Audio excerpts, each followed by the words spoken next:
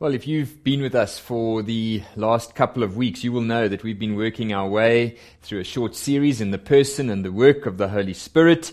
And today we bring that series to a conclusion as we consider the Holy Spirit in Christmas.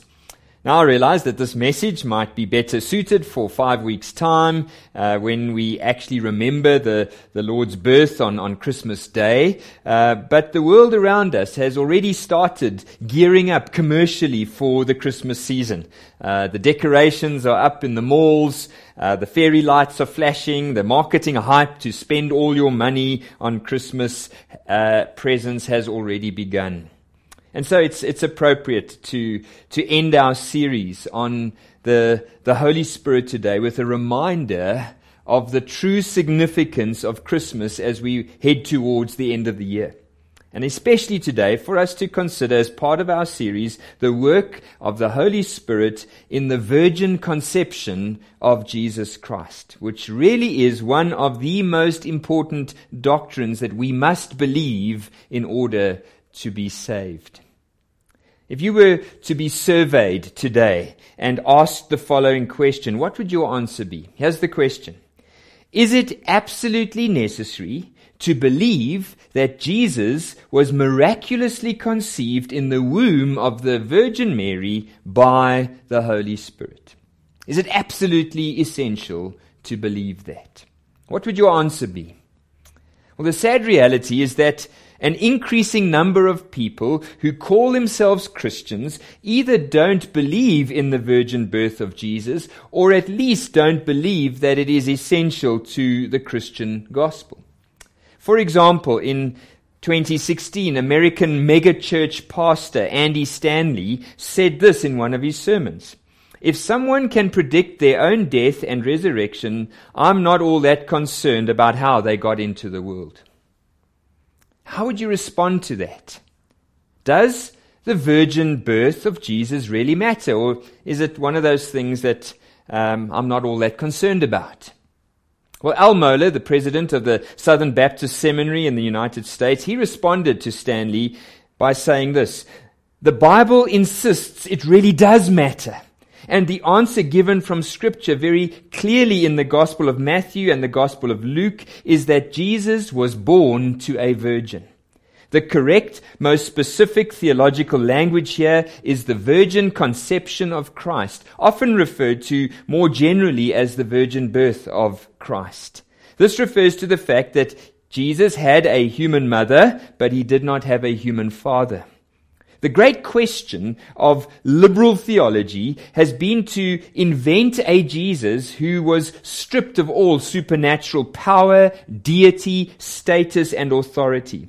And in order to do that, these liberal theologians, begin by denying what the Bible so clearly teaches in terms of the virgin birth. If Jesus was not born of the virgin, then the Bible cannot be trusted when it comes to telling us the story of Jesus. And that mistrust cannot be limited to how he came to us in terms of the incarnation. The fact is that biblical Christianity and ultimately the gospel of Christ cannot survive the denial of the virgin birth. Because without the virgin birth, you end up with a very different Jesus than the fully human, fully divine Savior revealed in Scripture. So what I want us to see this morning is that if we don't believe in the supernatural conception of Jesus Christ in the womb of the Virgin Mary by the power of the working of the Holy Spirit, then in reality we believe in another Jesus. We believe in another gospel, and Paul is very clear that then that is no gospel at all, and we all are accursed. So this is a crucial doctrine that we must make sure that we know and believe, as we were singing about earlier, that we delight in this. And so we want to come to God's Word today to make sure that we understand what God's Word teaches on this crucial subject. Now, there are two passages in the New Testament which explain to us what took place in the incarnation, in the birth of Jesus Christ. The first passage is in Matthew's Gospel and tells us the story from Joseph's perspective, and then the second is in the Gospel of Luke, and it tells us the story from Mary's perspective. And so together we get a clear picture of what we are going to be considering this morning. And so in the first place then, I want us to consider the absolute necessity of the virgin birth. But let's come to God's Word and let's read together Matthew chapter 1, verse 18 to 25, and I'm going to be reading from the English Standard Version. Now, the birth of Jesus took place in this way. When his mother Mary had been betrothed to Joseph, before they came together, she was found to be with child from the Holy Spirit. And her husband Joseph, being a just man and unwilling to put her to shame, resolved to divorce her quietly. But as he considered these things, behold, an angel of the Lord appeared to him in a dream, saying, Joseph, son of David, do not fear to take Mary as your wife, for that which is conceived in her is from the Holy Spirit. She will bear a son, and you shall call his name Jesus, for he will save his people from their sins. All this took place to fulfill what the Lord had spoken by the prophet. Behold, the virgin shall conceive and bear a son, and they shall call his name Emmanuel, which means God with us. When Joseph woke from sleep, he did as the angel of the Lord commanded him. He took his wife, but knew her not until she had given birth to a son, and he called his name Jesus.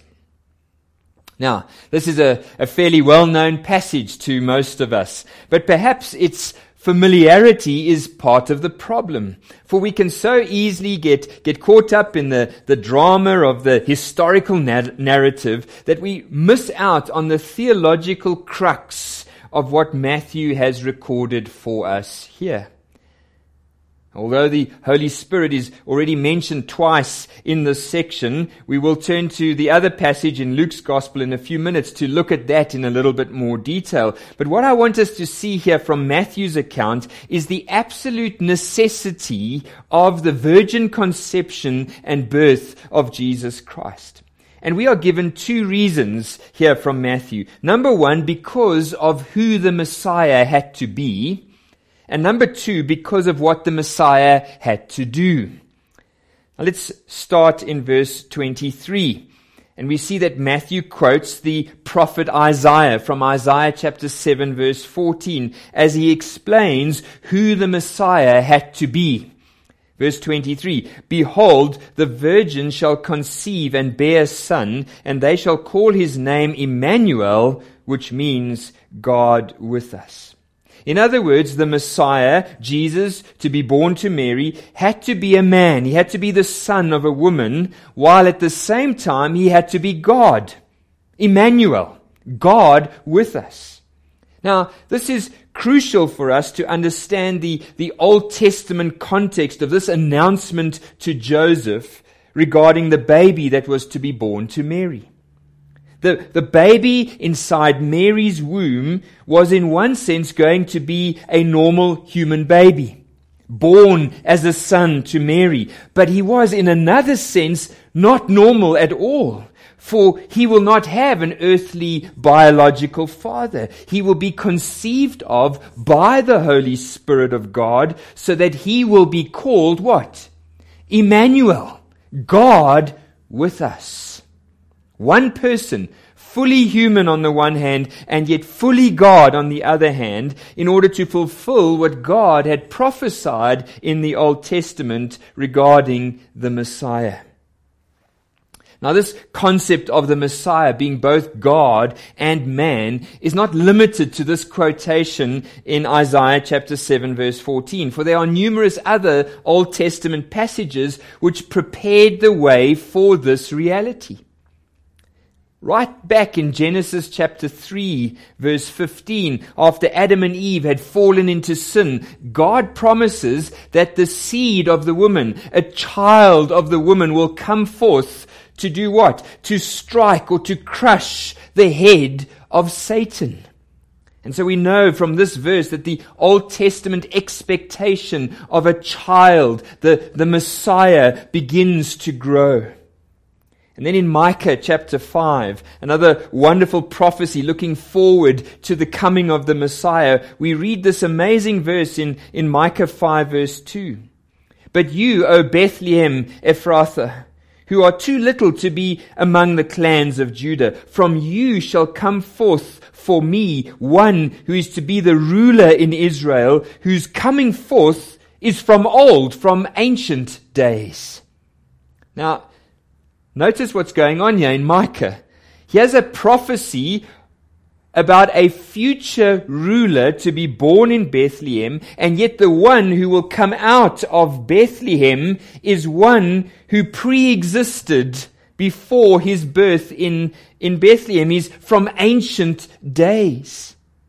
His coming forth is from old, although his birth in Bethlehem is in the future.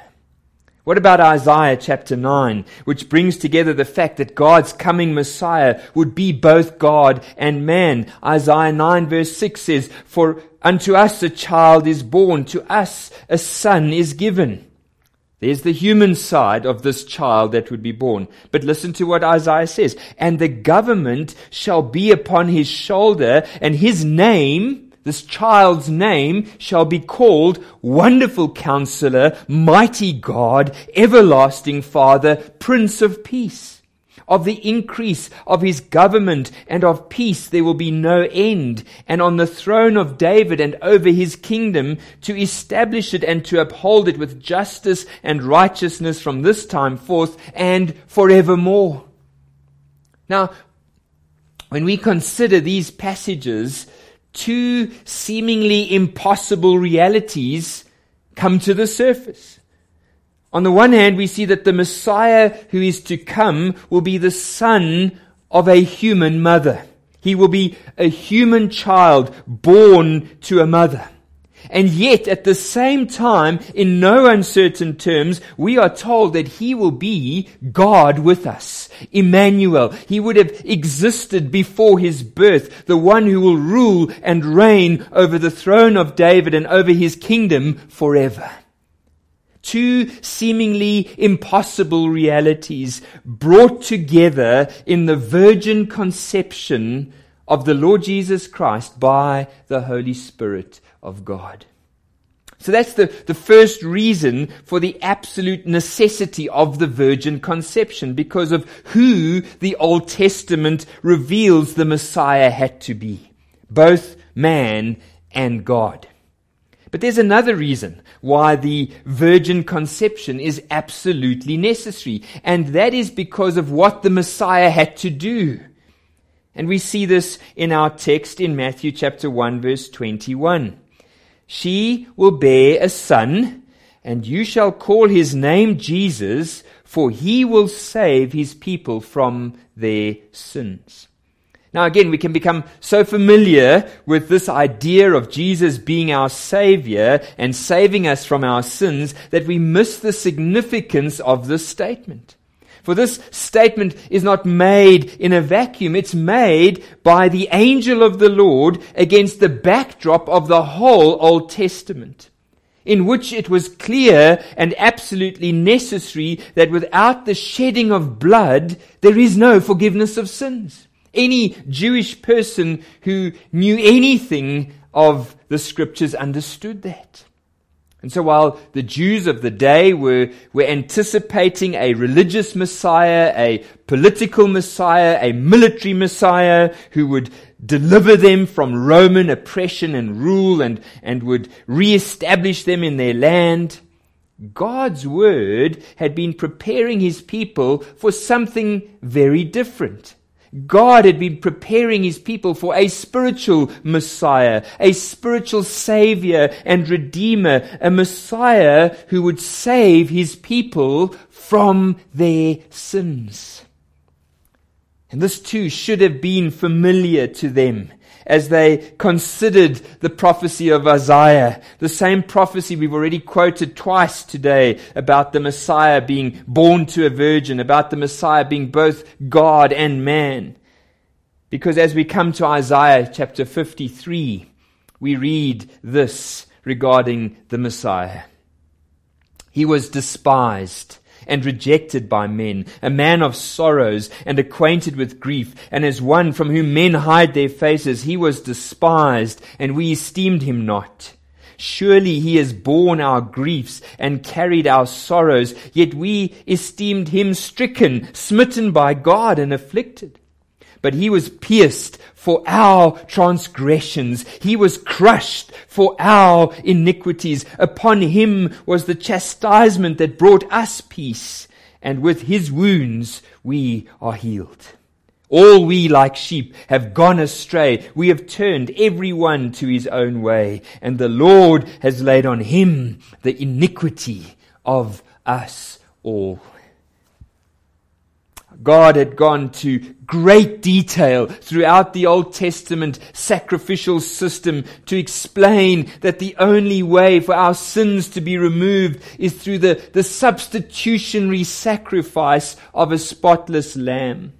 But at the same time, God was showing his people again and again and again that the blood of animals could never atone for the sins of human beings. All of that was just a shadow. It was just a picture, pointing us forward, preparing us for what Isaiah 53 reveals so clearly, the coming of the Messiah, the spotless Lamb of God who takes away the sins of the world. The one upon whom God would lay our iniquity upon himself, and he would suffer and die. He would be stricken by God, smitten and afflicted in order to purchase our salvation.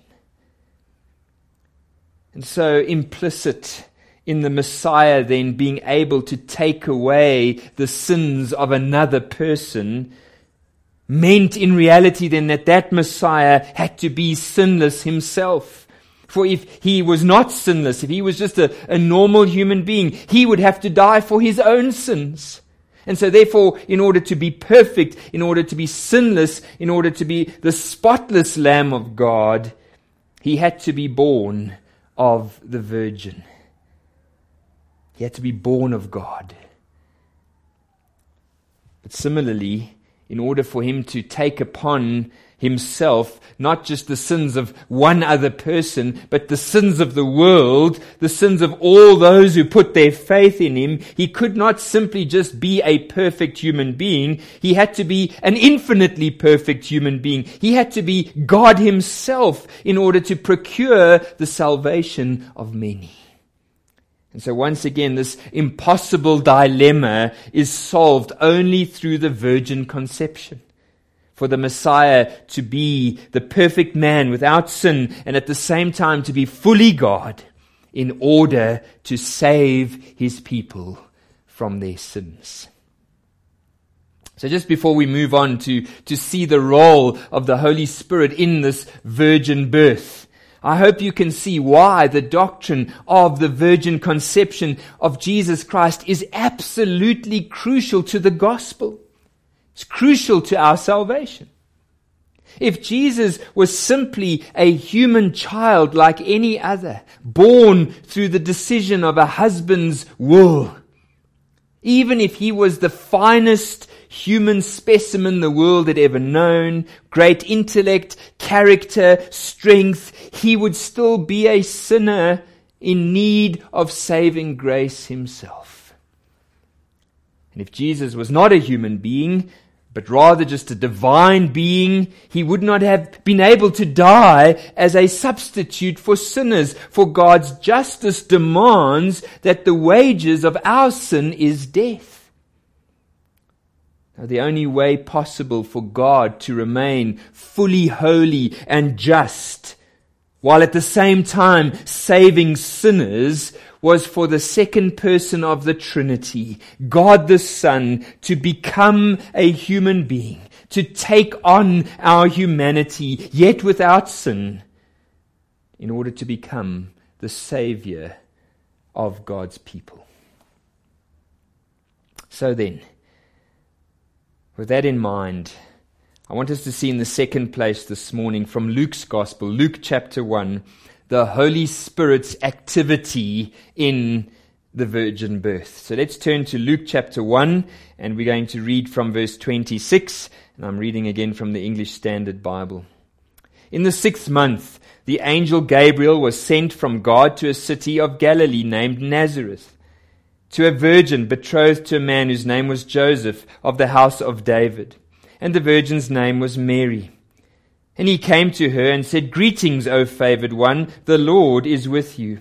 But she was greatly troubled at the saying, and tried to discern what sort of greeting this might be. And the angel said to her, "Do not be afraid, Mary, for you have found favor with God. And behold, you will conceive in your womb and bear a son, and you shall call his name Jesus. He will be great, and will be called the Son of the Most High, and the Lord God will give to him the throne of his father David, and he will reign over the house of Jacob forever, and of his kingdom there will be no end." And Mary said to the angel, "How will this be, since I am a virgin?" And the angel answered her, "The Holy Spirit will come upon you, the power of the Most High will overshadow you. Therefore, the child to be born will be called Holy, the Son of God. And behold, your relative Elizabeth in her old age has also conceived a son, and this is the 6th month with her who was called barren. For nothing will be impossible with God." And Mary said, "Behold, I am the servant of the Lord. Let it be to me according to your word." And the angel departed from her. Here in this account, we see the person of the Holy Spirit integrally involved in the plan of God to save sinners, by being the one who does the impossible, by being the person who makes the impossible possible. For as the angel said in verse 37, nothing is impossible with God. The angel Gabriel comes to Mary, this young teenage girl, and tells her that she will give birth to a son. And his name will be Jesus, which means Jehovah or Yahweh saves. And he will be great. It's the word mega.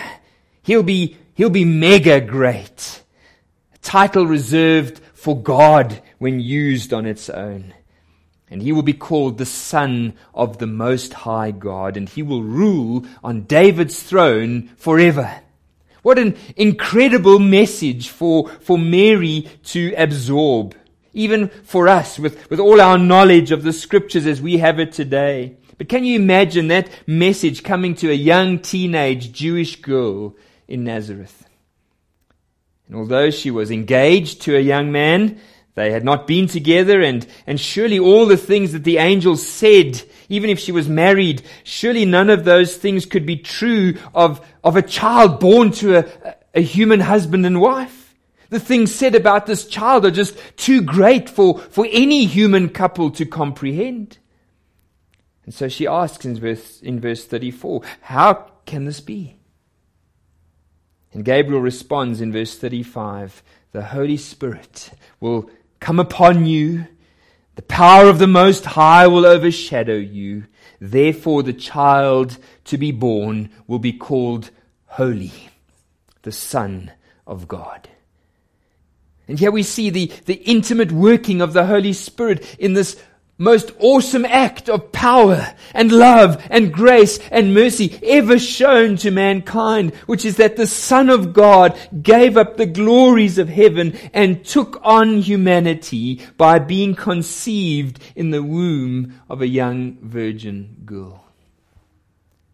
And while the details of this will always remain to us a mystery, we see the Holy Spirit here, the sovereign creator who hovered over the earth and initiated that initial work of creating the universe. The same Spirit who we looked at previously continues to do this miracle of the new birth in the hearts of sinners today. We see the Holy Spirit who makes the impossible possible by bringing together divinity and humanity in the person of Jesus Christ. The language used here in verse 35 is that Old Testament language of the Shekinah glory of God, which descended on the Holy of Holies in the temple. And we are told that the presence of God the Holy Spirit would overshadow Mary, would surround her, would rest upon her, and the Holy Spirit of God would unite the very Son of God to the humanity of Mary through the virgin conception. And Luke is very clear.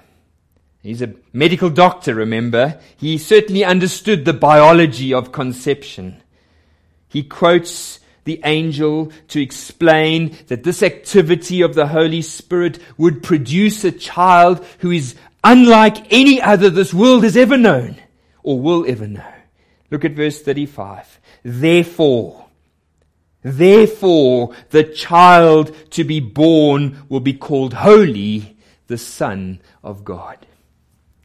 In other words, because of the supernatural activity of the Holy Spirit over Mary, the child to be born would be totally other, holy, the very Son of God.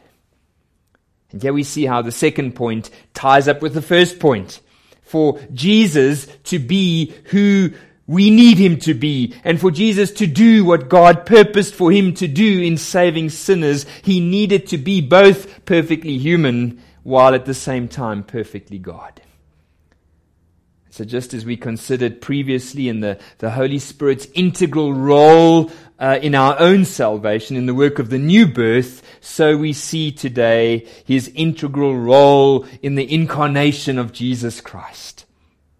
To be exactly the Savior whom the Old Testament predicted and prophesied and promised, and to be exactly the Savior that you and I need today. So as we come to think about the birth of Jesus Christ again this Christmas season, I hope you've seen that there is so much more going on than just the historical event of the birth of a special person. No, what we are celebrating with Christians all over the world is this great unfolding plan of God's salvation of sinners. A plan which involved the Father, the Son, and the Holy Spirit. A plan which started before the creation of the world, which came to its pinnacle in the birth and the life and death and resurrection of Jesus Christ, and a plan which continues to be applied to each one of us in time by the sovereign activity of the Holy Spirit. And so if you are a believer today, your salvation, my salvation, is the fulfillment of God's plan to do the impossible. To do what you and I could never ever have accomplished on our own. And the Holy Spirit makes it all possible through the virgin conception of Jesus Christ. But if you're not yet a believer, I want to encourage you today that God is still ready to do the impossible in your life. He is ready to save you from an eternity of condemnation. He's ready to make your dead soul alive. He's ready to give you a new heart. He's ready to reveal Jesus Christ to you and his work on the cross on your behalf. And he's ready to convict you of your sin, to draw you to repentance, and to give you the faith that you need in the Son of God, the Lord Jesus Christ, to be your Savior. And he's ready to give you eternal life. God has always been the God of the impossible. And Christmas reminds us of that in a most powerful way. Let's not sentimentalize Christmas. Let's not get so caught up with the nativity scene and the manger and the wise men and the gifts. And these are all part and parcel of what went on that day. But let us remember that what we celebrate at Christmas is that we are coming to worship the God of the impossible. So we consider the fact that God so loved the world that he gave his only begotten Son, conceived of by the Holy Spirit, born of a virgin, the one who lived a perfect, sinless life and then died on a cross in our place, that whoever believes in him will not perish, but will have eternal life. has the Holy Spirit, who overshadowed Mary 2,000 years ago to bring about the birth of Jesus Christ into the world. Has He come to you yet? Has He come to bring faith in Jesus Christ to you as your Savior? If not, can I plead with you to cry out to God today?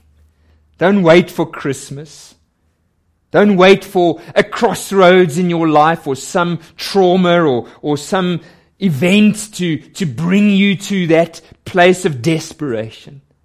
Cry out while it is still today for God to reveal Jesus Christ to you, to reveal Him to your soul through the power of the Holy Spirit. What I'm asking you to do today is impossible for an unbeliever to do. You might say to me, well, Clinton, how can you ask me to do something which is impossible? Well, I can ask you to do it because we have a God who does the impossible. And He says, cry out, and He will hear, and He will forgive, and He will save. See, unless the God-man, Jesus, is your Savior, then you are still dead in your sins. Unless the Holy Spirit makes you alive in Christ, you are still blind to your lostness and the eternity of condemnation that awaits you. So let us never find ourselves accursed because we reject what God's Word teaches us about the virgin conception. But equally so, let us never find ourselves eternally condemned because we rejected this plea of God, this cry of Jesus Christ to come to Him, all who are heavy and burdened, and He will give us rest. It's offered freely to you in the gospel today. Do not harden your hearts while it is still called today, but run to Christ, and He will save you. Let's pray together. Our Heavenly Father, we come before you this morning and we marvel at what we have been thinking about today. As we scratch just a little bit below the surface of these accounts of the birth of the Lord Jesus Christ, to see what you put in place in order to save us. Lord, as we think about our own sinfulness, as we think about our own rebellion and blindness towards you, it's a marvel to us that you did not leave us in our sinfulness, that you did not leave us in our rebellion and simply condemn us to an eternity under your judgment. That you purposed to save a people for yourself. But Lord, as we consider today the great lengths that you went to in order to bring about this plan of salvation, who can grasp the depths of your love? That your only begotten Son, through the power of the Holy Spirit, was conceived of as a human being in the womb of Mary, as He took on humanity, He who existed from before time began, He who created all things by the word of His mouth, to take on humanity in the womb of a teenage girl in order to be born as a baby, in order to live the life of perfect righteousness that none of us could ever even hope to achieve, and then to take upon Himself our iniquity and transgressions and guilt, and to die the death that we deserve to die.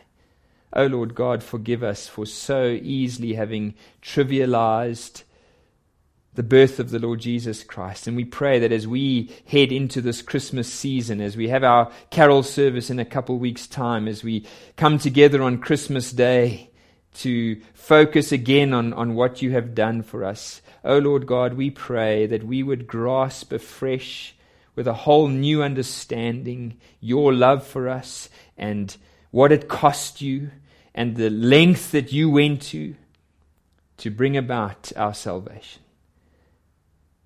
Lord, how can anyone look at this and reject the offer of salvation in Jesus Christ. It makes no sense to us, except that we understand that we rejected you for so long until you made us alive. And so we want to pray that for each person listening to this message today who has not yet accepted this free offer of salvation in Jesus Christ, that you would be pleased to cause your Holy Spirit to lift that veil of darkness from their faces, to remove this heart of stone which is in rebellion against you, that you would give them a heart of flesh, that you would convict them of their sin, draw them to repentance, and grant them the gift of faith. And Lord, we would promise to give you all the praise and the glory as people come to Christ for salvation, that no human being, no preacher, no church would claim that as our doing, but we would point everyone to you. You deserve all the glory. This is all a work of your grace. We pray that you would be honored through the lives lived as we seek to worship you with all of our lives, as we seek to be faithful, committed, obedient servants of the Most High God, as we seek to live out our lives of gratitude for all that you have done for us. We pray that you would be pleased to do this work in our midst today, for we ask this in Jesus' name. Amen.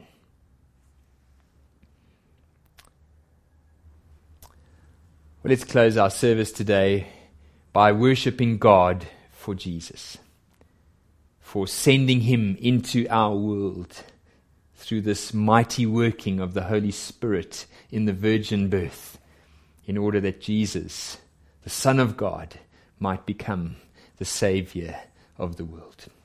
May the Lord bless you as you sing this closing hymn, as we prepare our hearts and our thinking at this Christmas season, that God would be glorified as we point others to this Jesus, both through our lives and through our words. May God bless you in this week ahead. Amen.